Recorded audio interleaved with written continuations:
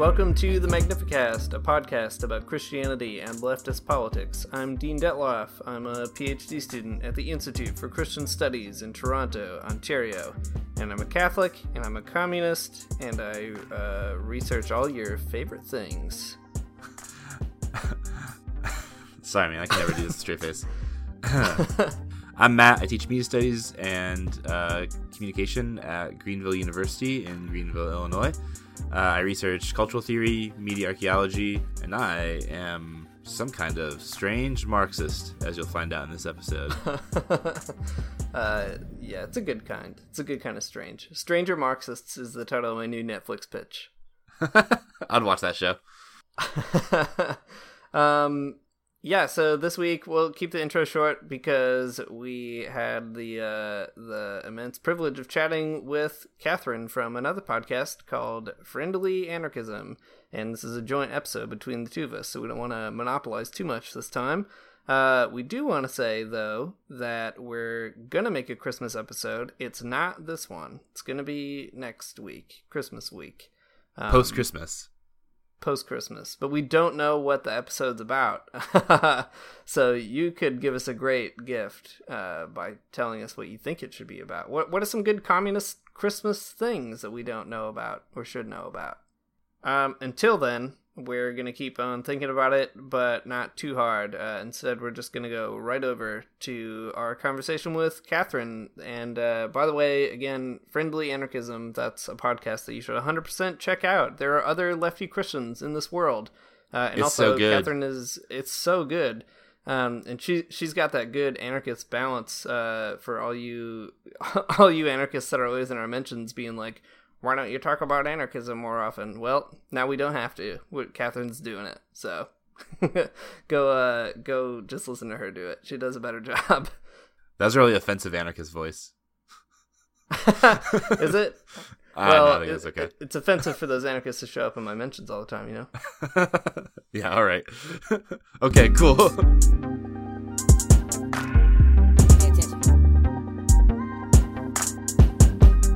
So this week on the Magnificast, we have Catherine from Friendly Anarchism, a very cool podcast that Matt and I just learned about just this past week. And it's really exciting because for a long time, we mistakenly thought that we were the only Christian leftist podcast out there in the world. And good news for us and everyone else, that is not true. There's another one, at least one more.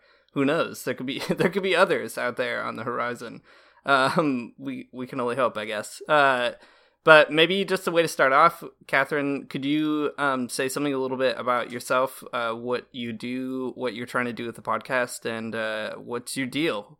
Sure, yeah. So I started this podcast with a friend back in April of last year, so it's been going for a little while now, just about to do, I guess this is going to be the 30th episode.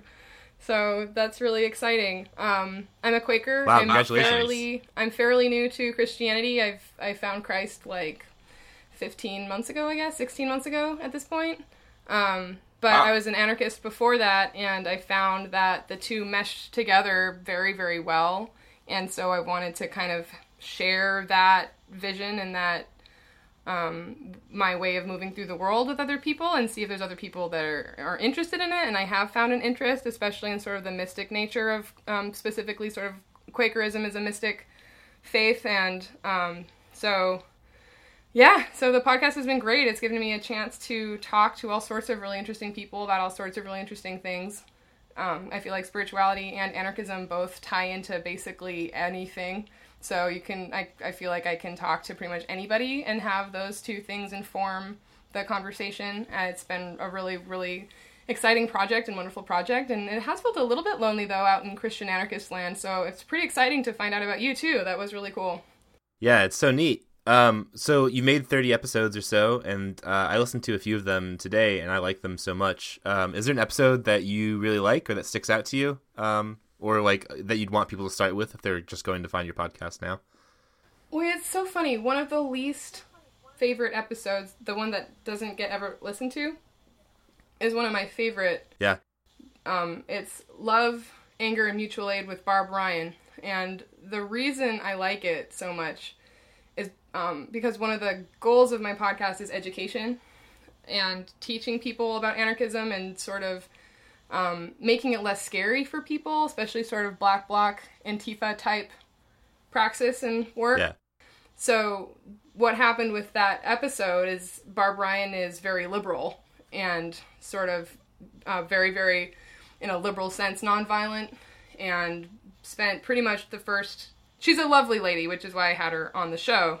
But she did spend sort of like the first 20 minutes of the podcast trying to like reform me, like bring me back from the dark and side. And she succeeded, I guess. That's the short podcast. Yeah, so it's just like this sort of... I mean, it's an hour-long podcast. So basically, I can understand somebody listening to this podcast being like, what is this? This is terrible. You know what I mean? Like, because she has a lot of interest. But basically, it was really great to talk to her because she was open-minded, but it can take a while for people to warm up to new ideas. And by the end of the podcast, she's saying like, oh, those black bloc anarchists are just trying to protect their grandmas. And like, you know, so she made kind of a 180 in that show. And I was really proud of being able to talk to somebody that I didn't agree with. And then we kind of like came to a place of agreement, and she had a better understanding of who I am and what I do. And like,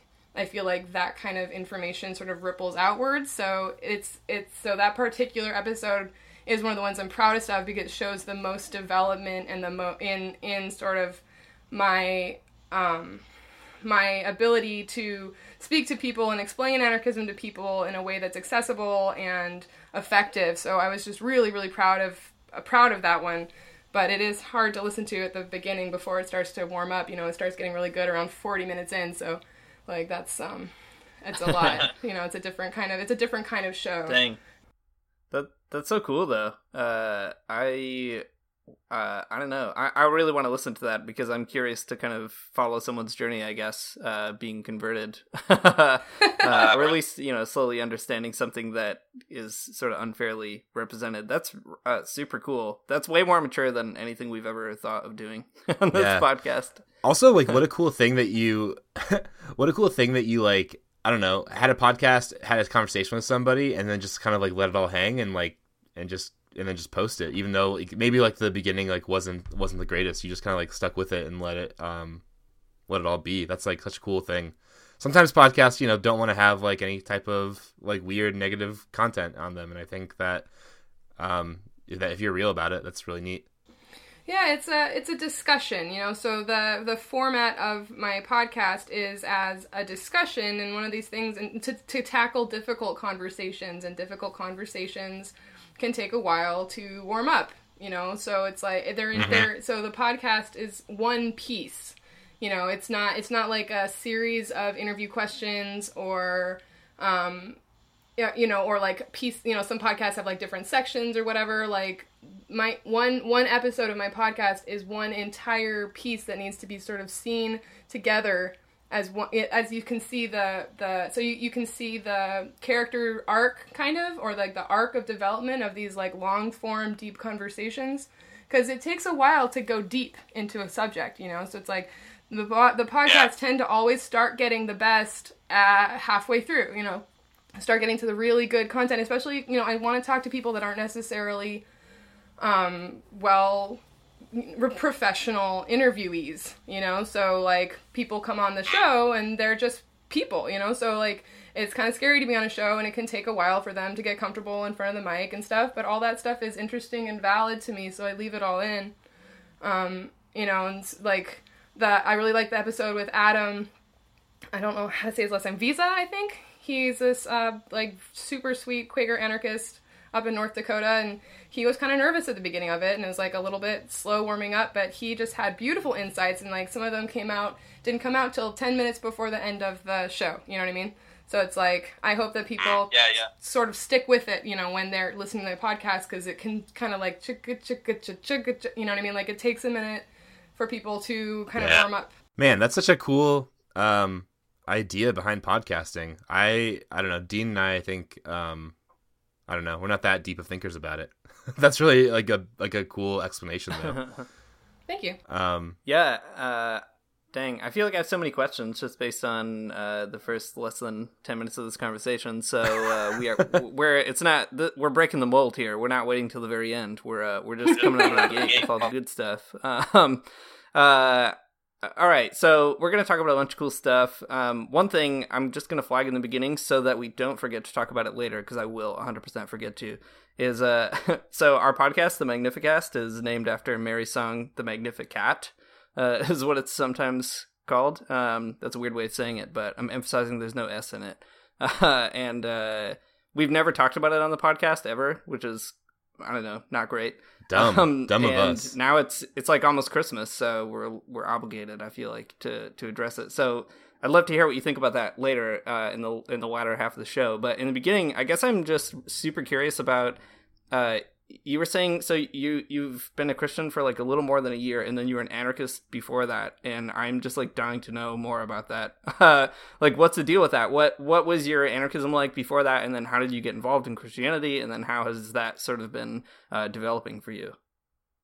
Yeah, sure. So, I was a punk kid back in the day. Been hating cops since I was like 14, even, earlier. Running around vandalizing shit. I don't know. Oh my gosh, do you have this isn't live. I can swear, right? Yeah, that's fine. Yeah. Okay, sorry. Yeah, this is a podcast it's PG-13 podcast for sure. Okay.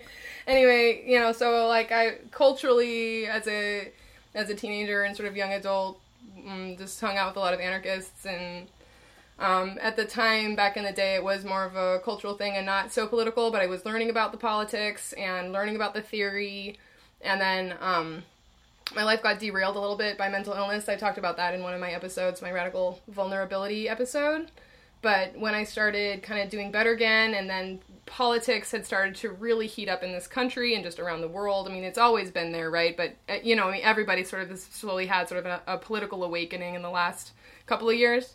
So I was part of that too, and I delved back into my anarchist roots and all that theory that I've always believed is very true, that everybody is equal, and that an anarchist society would be the most ideal one, that people are the most invested in their lives when they have some kind of direct control over the decisions that affect their lives, and that the idea that politics is separate from life is just a false dichotomy.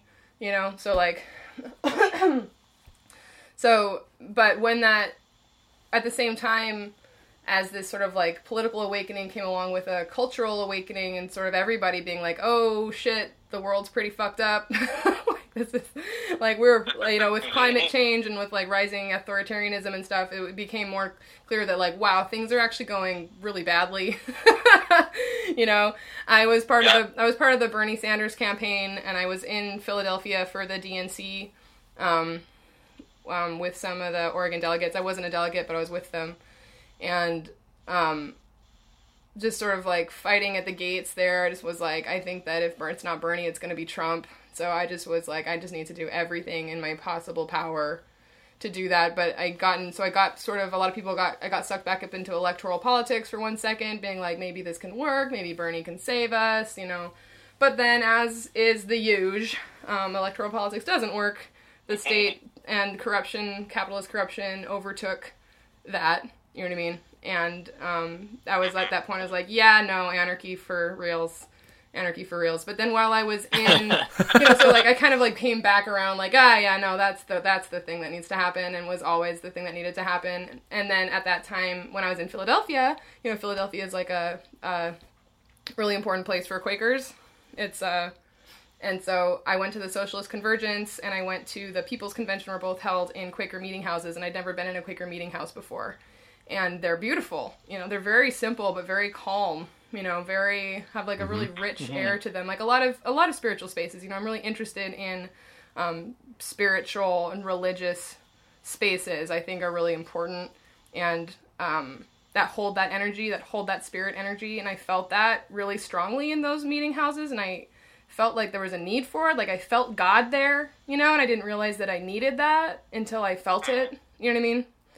And then, so when I got back home from the DNC, I was like, I should go check that out, because like I felt something happen to me in that space. You know what I mean? Like something that I need. And so when I went to my first meeting was incredibly powerful. Like I came to Jesus right then. Basically, I didn't know who Jesus was, but I found God in some sense. I found a like really strong spiritual heart that I didn't know I had, really. And then it was like started to already just fill up my life right there in this hole that had been just fear. And so then I got hooked, and then actually slowly learning more about the history of the Quaker Church as a Christian as a Christian base, and like thinking about how people look at spirituality, and saying that a lot of people, white people, tend to are around, especially like liberals and the people in sort of like hippie, liberal, progressive land, tend to appropriate other religious cultures for their spiritual needs. And I was like, well, you know, historically and like traditionally, my family is Christian. Quakerism that I found is Christian. I should look into that. You know what I mean? Like that seems to be like the appropriate starting space. And then it felt just entirely right. And like the more I read about Jesus, the more I'm like, I super want to be this guy's friend. He's way rad. And so this is fantastic. And so then like the last journey has been me sort of, the last few, like year and a bit has been me just sort of my faith just continuing to deepen, and like how it ties in with my anarchist praxis has been just phenomenal in deepening my faith and deepening my ability to, my understanding of how to be an anarchist and like what that praxis is all about, learning about being, you know, trying to stay humble but keep perspective, and like always living in service, and always, it's the two things tied together have been an incredibly strong force in my life. And I feel like the deeper I get into anarchist practice, the deeper my faith is getting at the same time. That's like such a cool story. I like every bit of that. That's such a great perspective. Well, yeah. So, you're an anarchist first, and then you're a Christian, which is really fun, a fun distinction. I'm glad that you shared that with us, because I know in both of Dean and I's lives, we had, I guess, anarchist phases that I think were not as cool as yours, for sure. Not that you, like, I think, but I think the problem is that we were Christians first and then anarchists. And I think if we had the other way around, we'd be better. I've noticed that. I feel like I'm the only Christian anarchist at this point that I've met that was an anarchist first. Everybody else was Christian first. So it's like I'm coming from kind of a different place, which is, I think, which is interesting. Yeah, that's one thing I've really appreciated about your podcast, actually. It feels like, I don't know, in my experience anyway, a lot of Christian anarchism knows a lot about Christianity and uses that language to kind of make, I don't know, interesting rhetorical moves against the state, or, you know, corrupt kingdoms or whatever. And that's like cool. But a lot of Christians call themselves anarchists without really knowing that much about anarchism as like a real political ideology that organizes materially in the world. And I was so pumped to find your podcast, because you're like out there actually doing stuff for real, and you know things about anarchism and Christianity alike. And I just feel like it's really refreshing to kind of hear somebody inhabit both of those worlds really amphibiously and not sort of superficially. And not that all Christian anarchists are that way by any means, but like I was for sure when I was younger. Too. Same, so it's same, like same. It's cool to hear something a little more sophisticated. Thank you. I appreciate that. Well, on that note, could you just maybe tell us about anarchism a little bit? Like, what about it appeals to you? What's your entry point to anarchism? Why do you think that's sort of a political ideology, or maybe lack thereof, that is worth investigating? Yeah, so basically anarchism at its root is just direct democracy, like actual full democracy. I speak about this a lot, how the right is super comfortable with full authoritarianism, you know, just straight up fascism, and having one person at top and having all the power and wealth and money at the very top, and then everybody else gives up their power to that state and to that, you know. But then, for some reason, the left is really uncomfortable with full democracy. It's like we don't actually believe that it works. Like, we do believe that in some way we believe that authoritarianism works, but don't actually believe in humans. Like, don't actually believe that humans have the capability of taking care of themselves. That we are all sheep that need, to be led, and that basically humans are stupid and incapable, and we need somebody smarter and capable to tell us what to do, or else society will fall apart. And I just wholeheartedly reject that premise. I just don't think it's true. I think what's happening, what we're seeing, is authoritarians have very cleverly taught us to think that way, to disempower us so that they can just have the power themselves and do whatever they want. So it's like the myth that humans are incapable of taking care of themselves is what holds up this like really oppressive authoritarian capitalist structure. So what anarchists say is that we are totally capable if we are empowered to take care of ourselves and our lives, and so that requires a more local structure. That requires working on smaller scales, which is hard which can be hard sometimes. But when people have direct control over their lives, then they are invested and they do it. You know what I mean? Like, that's one of the critiques is like, well, nobody's going to do it. It takes too much work. It's like, that's not true. If people actually have control over the decisions in their lives, then they are invested and they do it. Like, consensus process can be slow and painful, but when you can feel that you're materially making a difference in your own and your neighborhoods and your community lives, it does happen, and it's really beautiful. And I think at our very core, humans are kind and good and want to take care of each other, and that all of this sort of like horrible shit is basically comes from the corruptive nature of power and wealth, which is something that Christ talks about a lot. He just warns us over and over again, like wealth is corruptive, power is corruptive, institutions are corruptive, and like taking that message is, well, if you get rid of all of those, then people are basically good, So like that's why anarchism for me. I don't know if that made too much sense. No, that makes tons of sense. That's great. On that same point though, so I like what you said about democracy. That's also what really appeals to me about lots of leftism, is that I do believe in democracy as well, and it's very nice. It's very nice and good when it happens. I guess like one of the problems is that we have such a short-sighted view of what democracy even actually is. Like, I don't know, people in the United States say that they live in a democratic society, but really it's not the case. I mean, we vote every once in a while and we say that's democracy. So could you even say a little bit more about that? Like, what is it? What does democracy mean for anarchists that might be a little bit different for liberals or conservatives or whatever? Sure. So one of the things we talk about is libertarian municipalism is one way of doing it, or democratic confederalism. And these are different systems that work on like the local neighborhood council level. So you try and reach consensus as much as possible, and consensus means that everybody involved in the effect of a decision or in a decision agree to something, and so there's full consent of everybody involved. So that is, like, actual democracy means one voice, one vote, right? So, like, actual full democracy means that every single person involved in a decision was part of making that decision.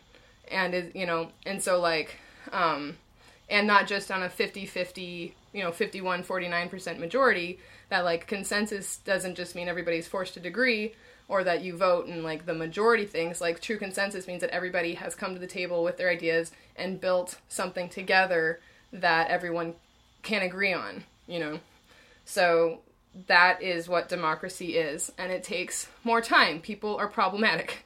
Like, humans are difficult, but the idea that it means we're too difficult to be able to actually have democracy, real democracy, I just reject. At one point people said, oh, no, you can't possibly have republics, you can't possibly have even, like, electoral democracy, we have to have monarchs, Like, the whole society, everybody, it'll all fall apart without a monarch. And, like, we now know that that's not true. Like, people have fairly successfully, I mean, there's obviously lots of problems, but fairly successfully created systems of republics and close to democracies, you know what I mean? So it's like the myth of the monarch is the same myth of us having to have a republic or an electoral system to get stuff done. Yeah, thanks. That's always my favorite part about anarchism and, like, less authoritarian leftist ideology is just the emphasis on like collective decision making. I think those are such like fun and worthwhile procedures that people just don't take the time to do because they are difficult or they can be painful. That's cool.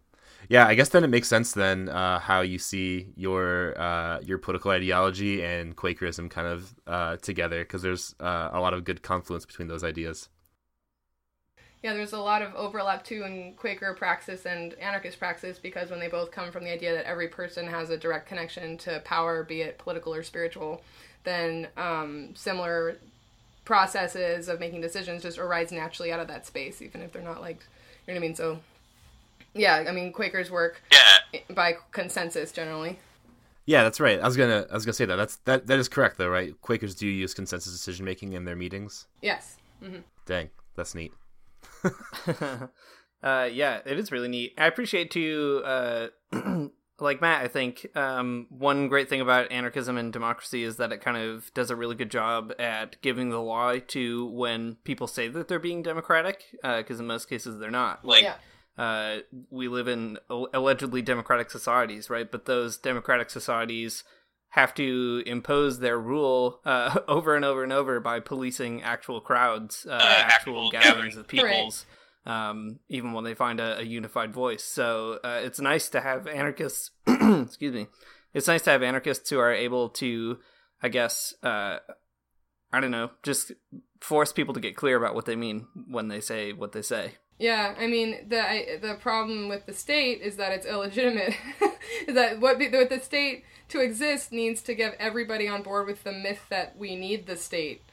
You know, they don't want people to understand that actually we don't need this state. We don't need these oppressive state structures to survive, because then they lose all of their power. You know what I mean? So it's like part of what our message is telling people: you don't need cops. Like, you don't need these sorts of like you don't need these bureaucracies. You don't need these electoral systems and these like leaders to function, and like the power of the state does not want people to know that.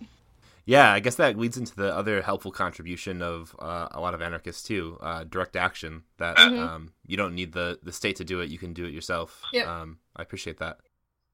Yeah, direct action is really important. It's like, talk is cheap, just fucking do it. Yeah. You know, the people are scared. They don't think they can do it. You know, they've completely been disempowered, and it's like, no, yeah, you can. Just fucking do it.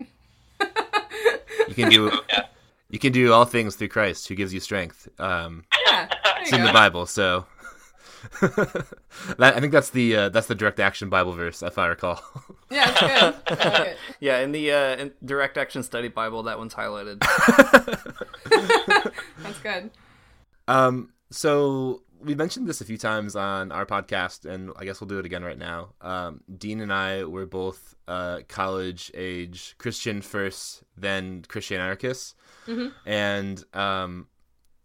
And I appreciate that time in my life. There's like a lot of good things that happened there, but I think that my biggest problem was that I was reading people who were Christian anarchists and not just anarchists. The sort of different sort of types of discourse, different types of values that are being brought up in both. Yeah. And hearing you talk is very great, because you've got all the good stuff and none of the bad stuff. I think, well, so the very first episode of the Magnificast, which is extremely bad, and I wouldn't want anyone to really listen to it. We did was about Christian anarchism, and Jacques Ellul. I don't know if you're familiar. He's not great. If you're not familiar, don't take the time to go read it. I guess. So I won't. Yeah, I mean, there's some redeeming qualities for sure, but you know, he's like no Bakunin or something. I don't know. Anyways, so we talked a lot about Jacques Ellul and his Christian anarchism, and I think that the way that Jacques Ellul's Christian anarchism sort of manifests is the same way that it manifested for Dean and I, and how it does for a lot of people who are Christians first and then anarchists. And all of that to say, like, the main objection that Ellul has to the state and in favor of anarchism is that, like, the state uses violence, and that he thinks Christians, like, have to be pacifists. But, like, in a very sort of liberal framework. Yeah. Okay, so this is like the longest segue ever to get to this one point. But on previous episodes of your podcast, you've talked a lot about violence, and they've been extremely rich and great discussions. Thank you. The one that you had with Hay last week was really great. There's this part in the podcast when you said like that Jesus's life and ministry was like escalating moments of like class warfare or something. Yeah. Which I really like that idea. I never really thought about it that way. Anyways, what are your thoughts on violence in Christianity and anarchism? It seems apparent to me that you have some different ideas other than just pacifism is the only way forward or something. Yeah, so there's a false equivalency between sort of small acts of violence against property or acts of self-defense or community defense and the idea of violently overthrowing a state, right? So like when we're talking about nonviolent revolution and revolutionary praxis versus violent revolution, anarchists do not want violent revolution, right? So like that's sort of a communist idea, that you have to like take up arms and like overthrow the state. Because the problem with that, which is we see over and over again all over the world, is that what you end up with when you do things that way, when you do it that like violent way, like violent coups and like just tons of like murdering all of your oppressors kind of deal, is you end up with dictatorships again. You know, like you take out power without actually re-empowering the people from the bottom, then it just, that void will just get filled probably with somebody worse, you know?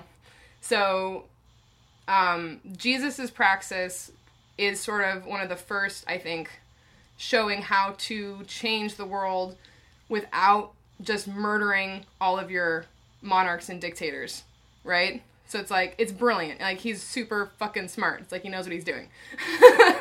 And so when we talk about violence, people are like, we have to be nonviolent. It's like, I totally agree, but what your definition of violence is very narrow and not really considering the realities of what it means to live in a violent world.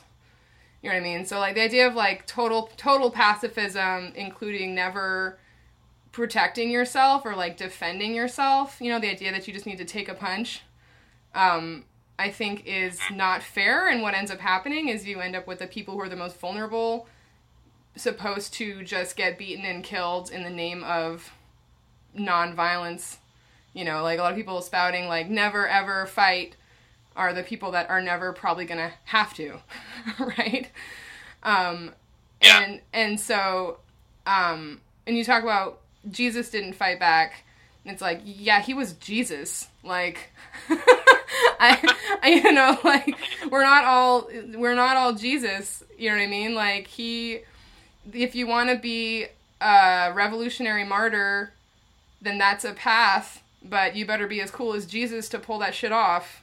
You know what I mean? Like, that's sort of like how I feel about it. Yeah, so, you know, I mean, like, so, like, Jesus comes down hard on property over people problems, right? When the sheep falls in the hole and he's, you know, see, this is the part where I'm like, I know more about anarchism than Christianity. The story where he goes and heals the man in the church and in the synagogue, in temple, and then people are like, you can't do that, and he's like, you would have taken care of a sheep, you know? So, like, that's pretty basically saying, like, you care more about this Starbucks window than you do about, like, people getting murdered in the street by cops daily. You know what I mean? And sort of, like, pointing that kind of thing out. And so, in Jesus flipping tables and stuff, it's like, and, like assaulting bankers and assaulting people, it's like, because you care more about this person's minor well-being at this moment than the fact that this system is killing and hurting and screwing over huge numbers of people. Like, what's happening in this temple right now is immoral and needs to stop immediately because it is doing active harm. You know what I mean? So he's saying, like, If something is doing active harm right now, or upholding a system that does active harm right now, it's okay to make a strong statement against that. If that includes, like, he needed to clear out the temple right now to, at that moment, stop the harm that was happening because people were being taken advantage of at that particular moment and nobody was paying attention. You know what I mean? And that is very, very different than, like, taking up arms and murdering rulers. You know what I mean? So it's like, I am totally on board with Jesus' form of nonviolence, which I would consider nonviolence, which I consider anarchist praxis, because anarchists don't want violence. Like, that is false. That is not true. You know what I mean? The idea that's, like, people are afraid of anarchists and afraid of, because we're gonna go, like, just take up arms and kill everybody. It's like, that's not our deal. Like, go talk to a tanky. That's, like, it's not what we do. You know what I mean? So, like Antifa would not be out there if there weren't Nazis, you know? Yeah, totally. No, that's good. I feel like we should say something about violence a little bit, because I wouldn't describe myself as a tanky per se, but we do talk about violence in a slightly different way on our podcast anyhow. Maybe this is like a good time to start talking about like Marxism and anarchism. Yeah, sure. And how they relate to Christianity. Like, yeah, I think I really appreciate so much of what has transpired in terms of public dialogue about violence with people like Antifa out there kind of painting this really cool self-defense picture. Like, that's a really good brand that people can get behind, I feel like, and a really understandable thing. And that's so good. But another thing that Matt and I kind of have noticed in like our studying and talking with other folks and I guess our own kind of development is like, so often in the world, oppressed peoples have felt the need to turn to a more kind of active form of revolutionary violence in order to change the system that they're part of. And so many Christians around the world have found in Jesus a kind of motivating figure, I guess, for that. Yeah. Which is like really hard to sort out, because it is true that Jesus didn't like start a violent coup in Rome or something like that. But you get these weird sayings from like Catholic priests in Colombia, like Camilo Torres, who says like if Jesus were alive, he would be a guerrilla, and then Torres went and like joined the rebels in the jungle.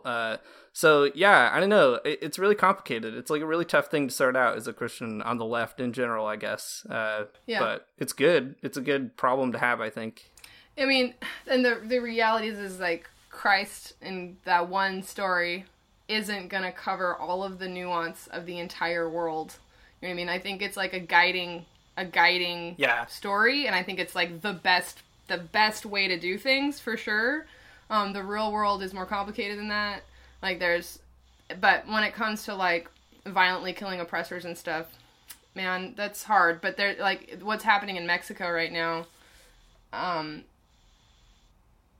I should have been more awake to try and talk about this, but basically it seems like there is sometimes when you're talking about small scale protecting revolutionary spaces that the situation can be a little bit different. Like if you've got a home base and you're talking about like Rojava, or you're talking about specific community defense, sometimes that has included clearing out that area and or the surrounding area of oppressive folks. And it gets really complicated.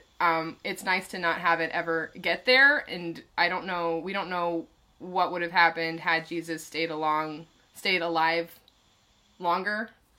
You know, like his last move was his last move was martyrdom, and then that's been sort of like the end of that. That's one path of the end of that happened.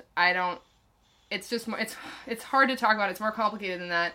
I think whenever you're talking about violently overthrowing a state, though, if you look at how that's gone, especially in the last 100 years, like, violent coups generally do not go well. Like, the more dangerous, the more violent something gets, the more touchy it gets, the higher the stakes, the easier it can go super wrong. You know what I mean? So it's like, when we're talking about specifically judging other areas and other people in other countries on how they are dealing with their oppressive situations, that is so complicated, and like left to sort of try and understand that what the situation that they're under we can't understand everything about why they do things, and it's not our place to judge how that they are dealing with their local problems. When I'm talking about, like, how we're trying to deal with our problems here in America, I think that sort of this, like, non-violent framework that does not go past, we should try and avoid at all costs sort of more intensive violence, because it can go so badly, and you need huge amounts of community support that we don't have. It is kind of like a funny conversation because, like, I don't know. So Dean and I are both Marxists, and, like, fine. And, like, the conversation that we're having is, like, very purely theoretical, or it could be a historical conversation. But basically, like, in terms of praxis in the United States, like, it kind of doesn't matter at the moment. Neither Dean and I are about to go up into the mountains or anything and join, like, a guerrilla army. Like, we're just hanging out, living our nice academic lives or whatever. It's funny because, like, I feel like I can easily support, like, anarchist practice, like, wherever with no problems at all. But I probably couldn't support actual, like, Marxist praxis in the United States at the moment, like Marxist revolutionary praxis, at least. It doesn't seem right. So, it's funny, like, I don't know, we might have, like, ideological differences, but, like, I can hang.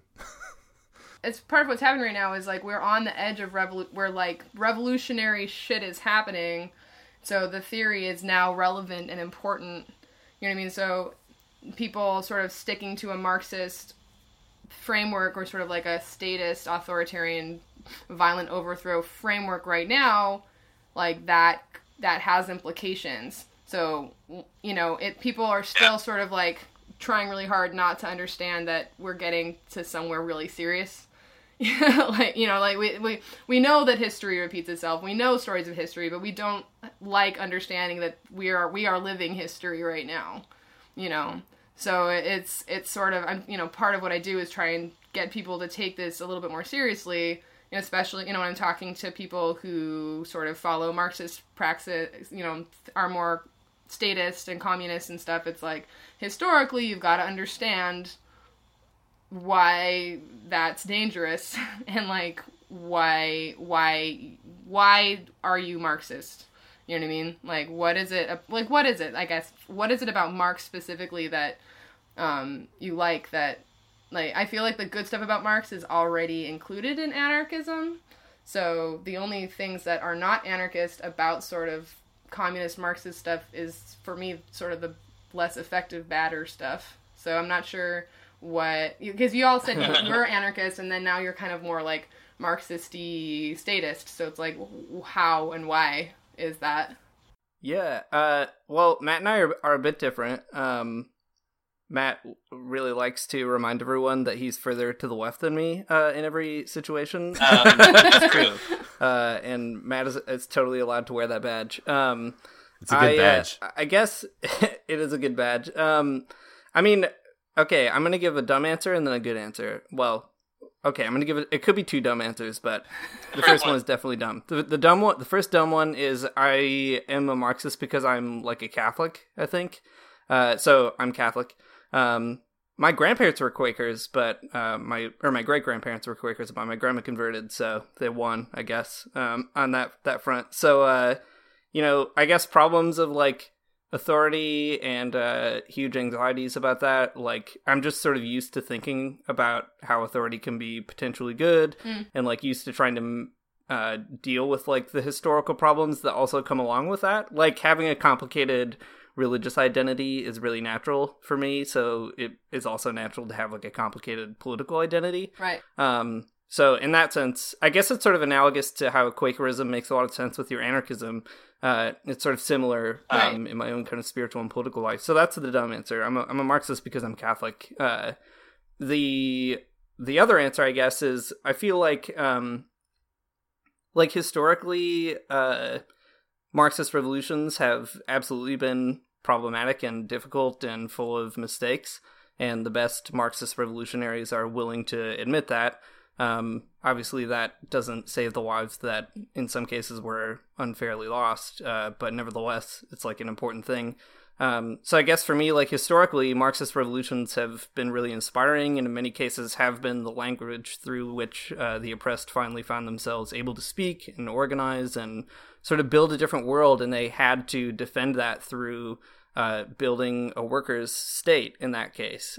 So, you know, for me, I'm not like a hardline statist. Like, I don't know, I really like those parts in Marx where he talks about the state withering away, and he has this kind of future vision. But the idea is that the state is as a sort of transitional moment, like, you know, when I look around the world at places like Venezuela or Cuba or whatever, like those places need these state apparatuses to protect them from huge reactionary violence that's funded by like global capital. Like without those states, it's hard to imagine them surviving in the same way. Or even like maybe slightly less Marxist collectives like the Zapatistas, they have a kind of like pseudo-state thing going on. And yeah, I don't know. I guess maybe that's like a long way of getting around it. But ultimately, I think, yeah, I moved away from my anarchism because I came back to my Catholic faith. I was an anarchist when I was like an evangelical Christian. And then also, I guess, theoretically, like, the history convinced me, which isn't to say that it's like an absolutely unassailable argument, but that's kind of just how I ended up here. I don't know, Matt, what did it look like for you? Man, if you had a dumb answer and a good answer, I only have a dumb answer. Yeah, so I guess,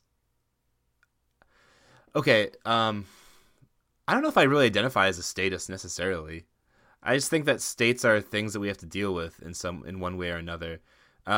So yeah, in the Communist Manifesto, Marx has this kind of like famous bit about the withering state, that like first you have to seize the state. Like that's how you can protect the revolution against external bourgeois forces and internal bourgeois forces for that matter.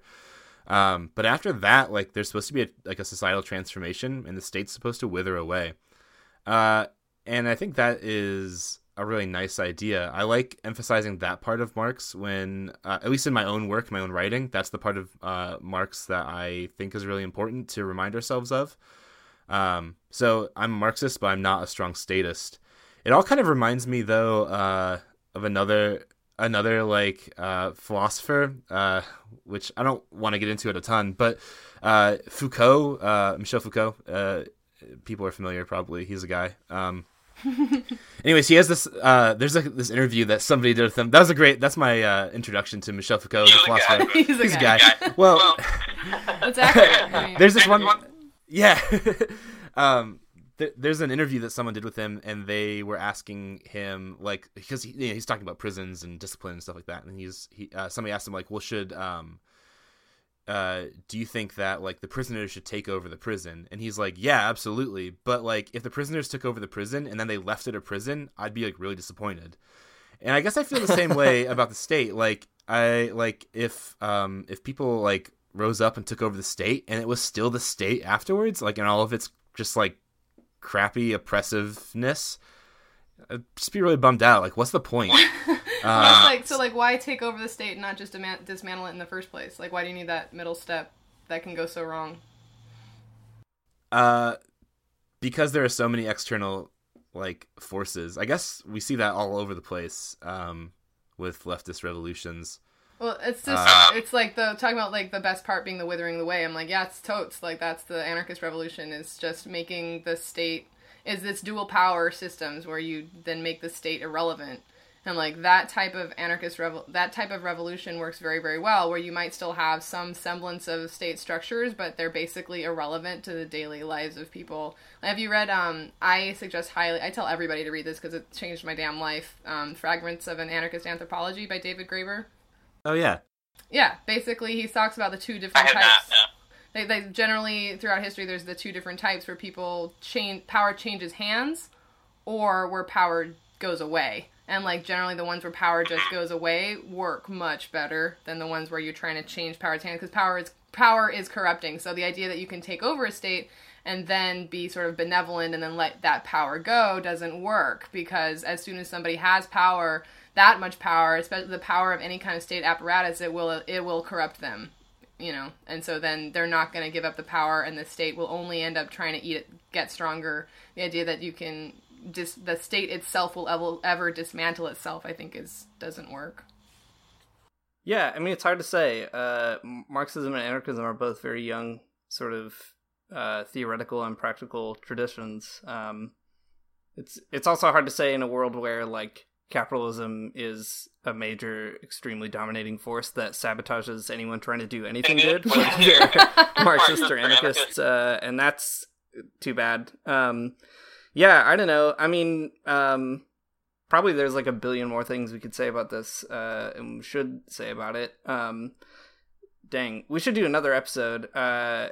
I'm going to say that absolutely we should do that and prepare for it a little more.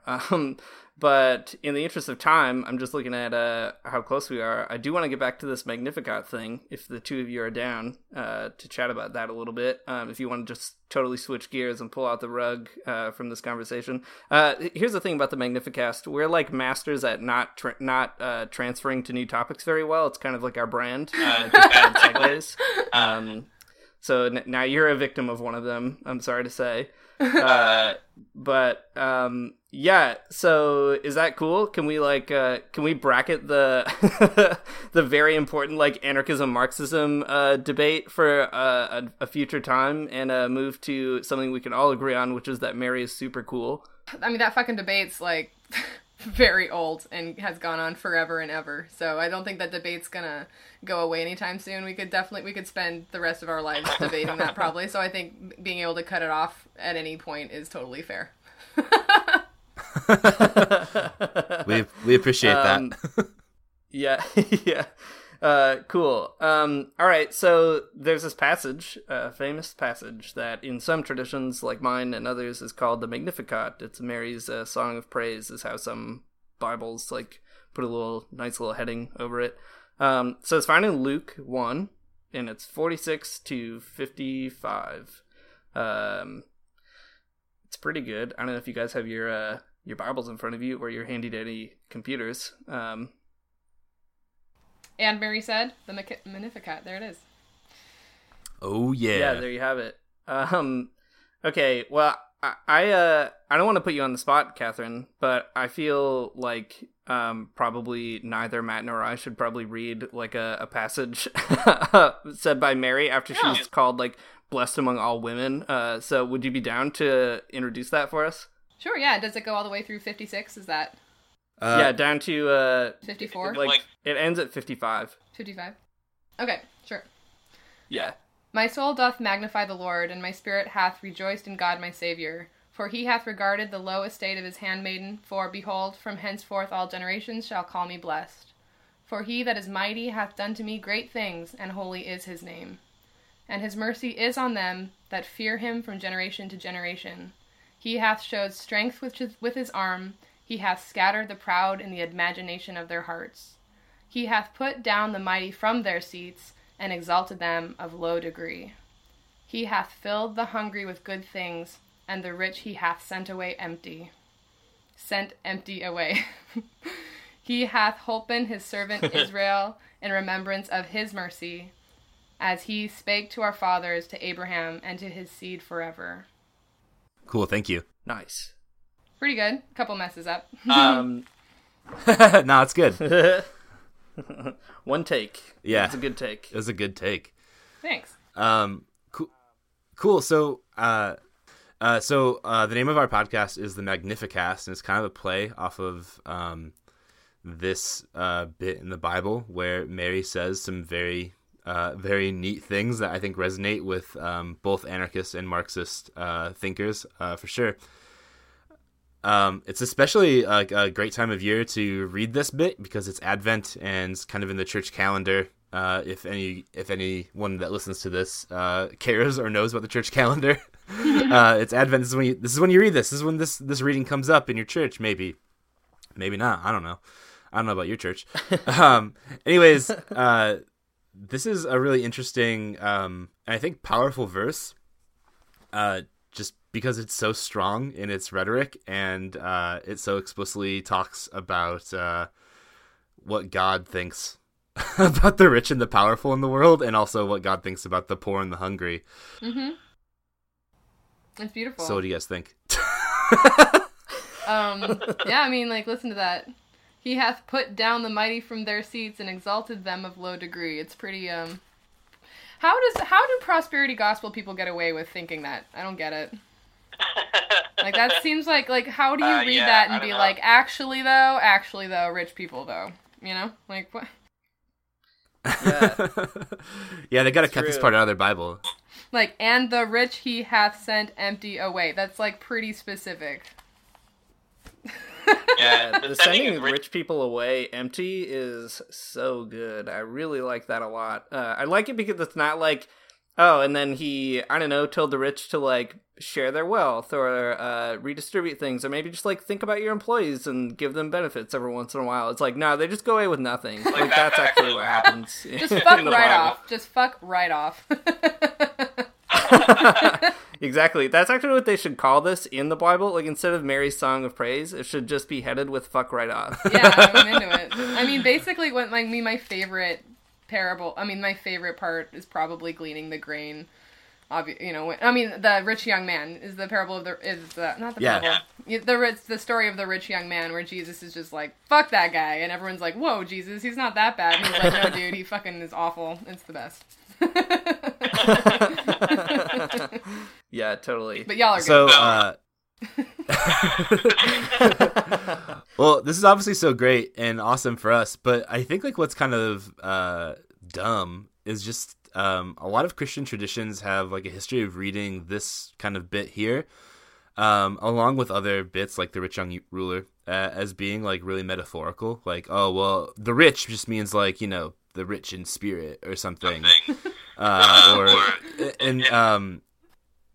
I think it's, like, always good to get back that good materialist reading that I think only anarchists and Marxists can actually do, because we're people who think about intersecting, like, class identities. So I don't know. I guess I just want to emphasize how important it is that we read this and don't think and get confused about what the word rich means in these, or the powerful means, or the mighty from their thrones probably doesn't mean people who are just feeling really good about themselves or something metaphorically. Yeah. might mean actually the powerful from the thrones. Right, exactly, totally.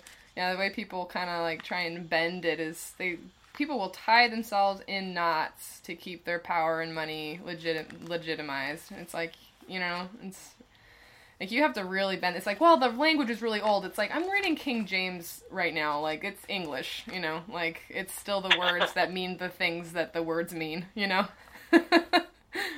Yeah. This, speaking of that kind of, like, deep materialist analysis too that brings out what these words mean, I get so pumped when I think about this passage, because I don't know, like, the more I think about it, the crazier it gets, because Mary is a peasant woman who is, people think that, like, maybe she's kind of loose, like, in a, you know, I don't know, why do you have a kid when you're not married? That's no good. And, like, some biblical commentators have suggested, like, maybe she got raped or whatever. Like, there's all kinds of really wild things going on behind there. So that's already crazy. Like, she's this peasant woman in a really vulnerable position in an already oppressed and occupied territory where, like, her people aren't respected and not allowed to determine themselves. And, like, you know, just a few decades before all this happens, like, the Jewish people tried to have a massive violent insurrection, and they, like, kind of succeeded a little bit for a while. Happy Hanukkah, everybody. Like, that's so insane that, like, this is the kind of thing that kind of opens up Luke's gospel, right? Like, the very first chapter is this peasant woman in occupied Israel, after, you know, all these revolutionary energies have kind of died down, being like, well, actually, just you wait, like, something wild's gonna happen. That's so awesome. Yeah, I love the feminist bent to the Bible, to the New Testament especially. I mean, to the Bible in general, but you know, I was just reading over Matthew again just the other day, and being like, man, all the disciples, like, all the guys just, like, run away, and are like, and, like, all that's left are the women to just stay and to do everything as per usual, you know, like, they know they don't abandon, you know, like, they're doing all the things, and it's like, I love that. It's, like, pretty clear. It's like the women are awesome, and you guys need to get it together. That's right. So, I don't know, like, there's one book that I always try to go to anytime I read a biblical passage. Mm-hmm. And it is a really weird book called The Gospel in Solentiname. I don't speak Spanish, so sorry all of you for probably butchering that. But it is edited by a guy named Ernesto Cardenal, he was a Roman Catholic priest, but he ended up being part of the Nicaraguan Sandinista revolution. And before that happened, he just like read the Bible with a bunch of peasants in Nicaragua and just recorded what they said about it. And it's the weirdest book because it's all these peasants just like reading the Bible and coming up with like the most fun and like wild interpretations of it. So naturally, like I had to look up what they said about the Magnificat. Mm-hmm. And I don't know, is it cool if I just like share some of that? Because I think it is the neatest thing. Yeah, awesome. Do it. Sounds cool. Yeah, okay. So Ernesto says, I asked what they thought Herod would have said if he had known that a woman of the people had sung that God had pulled down the mighty and raised up the humble, filled the hungry with good things, and left the rich with nothing. Natalia laughed and said he'd probably say she was crazy. Rosita says probably that she was a communist. And Loriano says the point isn't that they would just say that the Virgin was a communist. She was a communist. And what would they say in Nicaragua if they heard what we're saying here in Solentiname? And then several people say in unison that we're communists. And someone asked, that part about filling the hungry with good things? Another person answers, the hungry are going to eat. And another, the revolution. And then Loriano again says, that is the revolution. The rich person or the mighty is brought down, and the poor person, the one who was down, is raised up. Mm-hmm. And then another, if God is against the mighty, then he has to be on the side of the poor. Mm-hmm. And then Andrea, Oscar's wife, asked, that promise that the poor would have those good things, was it for them, for then, for Mary's time, or would it happen in our own time? I ask because I don't know. And then one of the young people answered, she spoke for the future, it seems to me, because we are just barely beginning to see the liberation that she announces. And I think that's so awesome. That's what these peasants got out of just reading that song. Yeah, and that's one of the things I like about anarchism is its understanding and wonder and respect for the peasant class. You know, peasants know their shit, for sure. And just sort of like this is like Mary is the peasant class. You know, she's not the working class really. You know, she's a peasant. And yeah, I want to say real quick that like I really appreciate you using the Magnificat and like lifting that up as sort of the founding piece of your podcast, and then when it's Mary, you know, and then I was really impressed that you wanted me to read it. I don't know. That just was like, thank you. Like, that's beautiful. I really appreciate that of all the parts of the Bible you could have chosen, that's something that you see as specifically really important, and it's from Mary. Yeah. It's really good. I don't know. It is really good. That's true. Yeah, it's like hard to find a cooler part. I think that I like it so much too because I remember reading this in the past and just being kind of struck by it in the sense that, like, okay, so I grew up as like in an evangelical church, and that's like a whole thing that does something I think bad to you. But I mean, just like growing up, I had this like incredibly like immaterial understanding of the world and what it meant to be a Christian. Mm-hmm. But I like the Magnificat because like it gives a real materiality to what you're actually talking about when you go to church or when you think about Jesus or anything else, in the sense that like the good news doesn't just mean that like Jesus forgives you of your sins, but the good news might mean that like the poor person gets to eat. Yeah. Like that there's an actual materiality. There's something connected to this that's more than just like, you know, Jesus being your best friend or whatever, which is like, I guess, great, but there's just more going on here, and every time I read it I am reminded, and I like it. Yep, it's so funny. My the New Testament I'm holding, I have this little purse-sized New Testament, and it's a little red book. Oh, nice. Yeah. That was awesome. That is what I want now. Gotta get my hands on that. Yeah. Yeah. They're actually in like the 60s or 70s. This is a whole dumb aside, but there was this book that this Catholic priest published. I can't remember the name of it now, but it's called something like The Sayings of Chairman Jesus, and it's just like a reimagining of Jesus's parables using like lefty 60s, 70s language, and it's like published as like a little red book. I've seen it in used bookstores. It's so funny. Whoa. Awesome, I want that. Sounds amazing. Yeah, that sounds really cool. Yeah, it's good. I'm sure it's like used somewhere. Yeah. Cool. Well, we should probably like wrap this up for now. But I hope that we can kind of see this as one in many future conversations. This is so fun and encouraging, and it was just really great, Catherine, to hear a little bit about your story. And like you said in the very beginning, it can feel kind of lonely being a lefty Christian type. So it's really nice to hear that you're out there doing really good work. It's just really uplifting to know that there are people that feel like in any way similar to us or have like a similar outlook on the world. It's so cool. It is. It's really encouraging. Like, it felt kind of weird and lonely when I first found Christ, because I was an anarchist. I'm like, this is really, really weird. I don't even know if this exists. I don't know if this is a thing that you can do as be a leftist Christian. Is that even a thing? And like, I wasn't totally sure. But now through this project, I'm finding people like you, and it's really encouraging. Thank you so much for having me. Yeah, thanks so much. Yeah, for sure. We would love to have you back. Good luck with your next projects, for sure. Thank you. You too.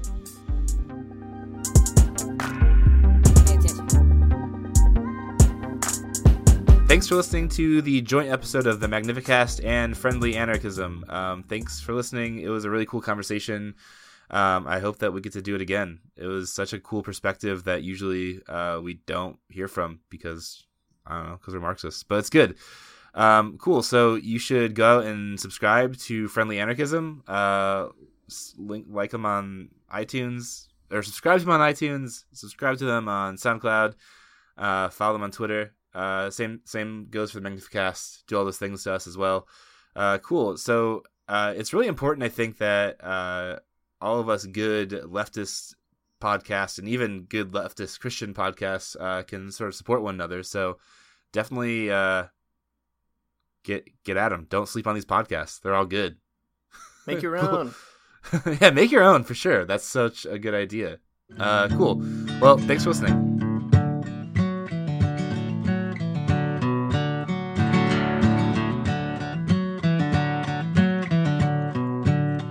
I don't wanna get up for church in the morning, souls alive. Heaven come to earth and there won't be no church. We'll meet down by the riverside. There we'll swim with all creation. Never get tired, never bored. Don't worry, someday there'll be no dam between us and our Lord.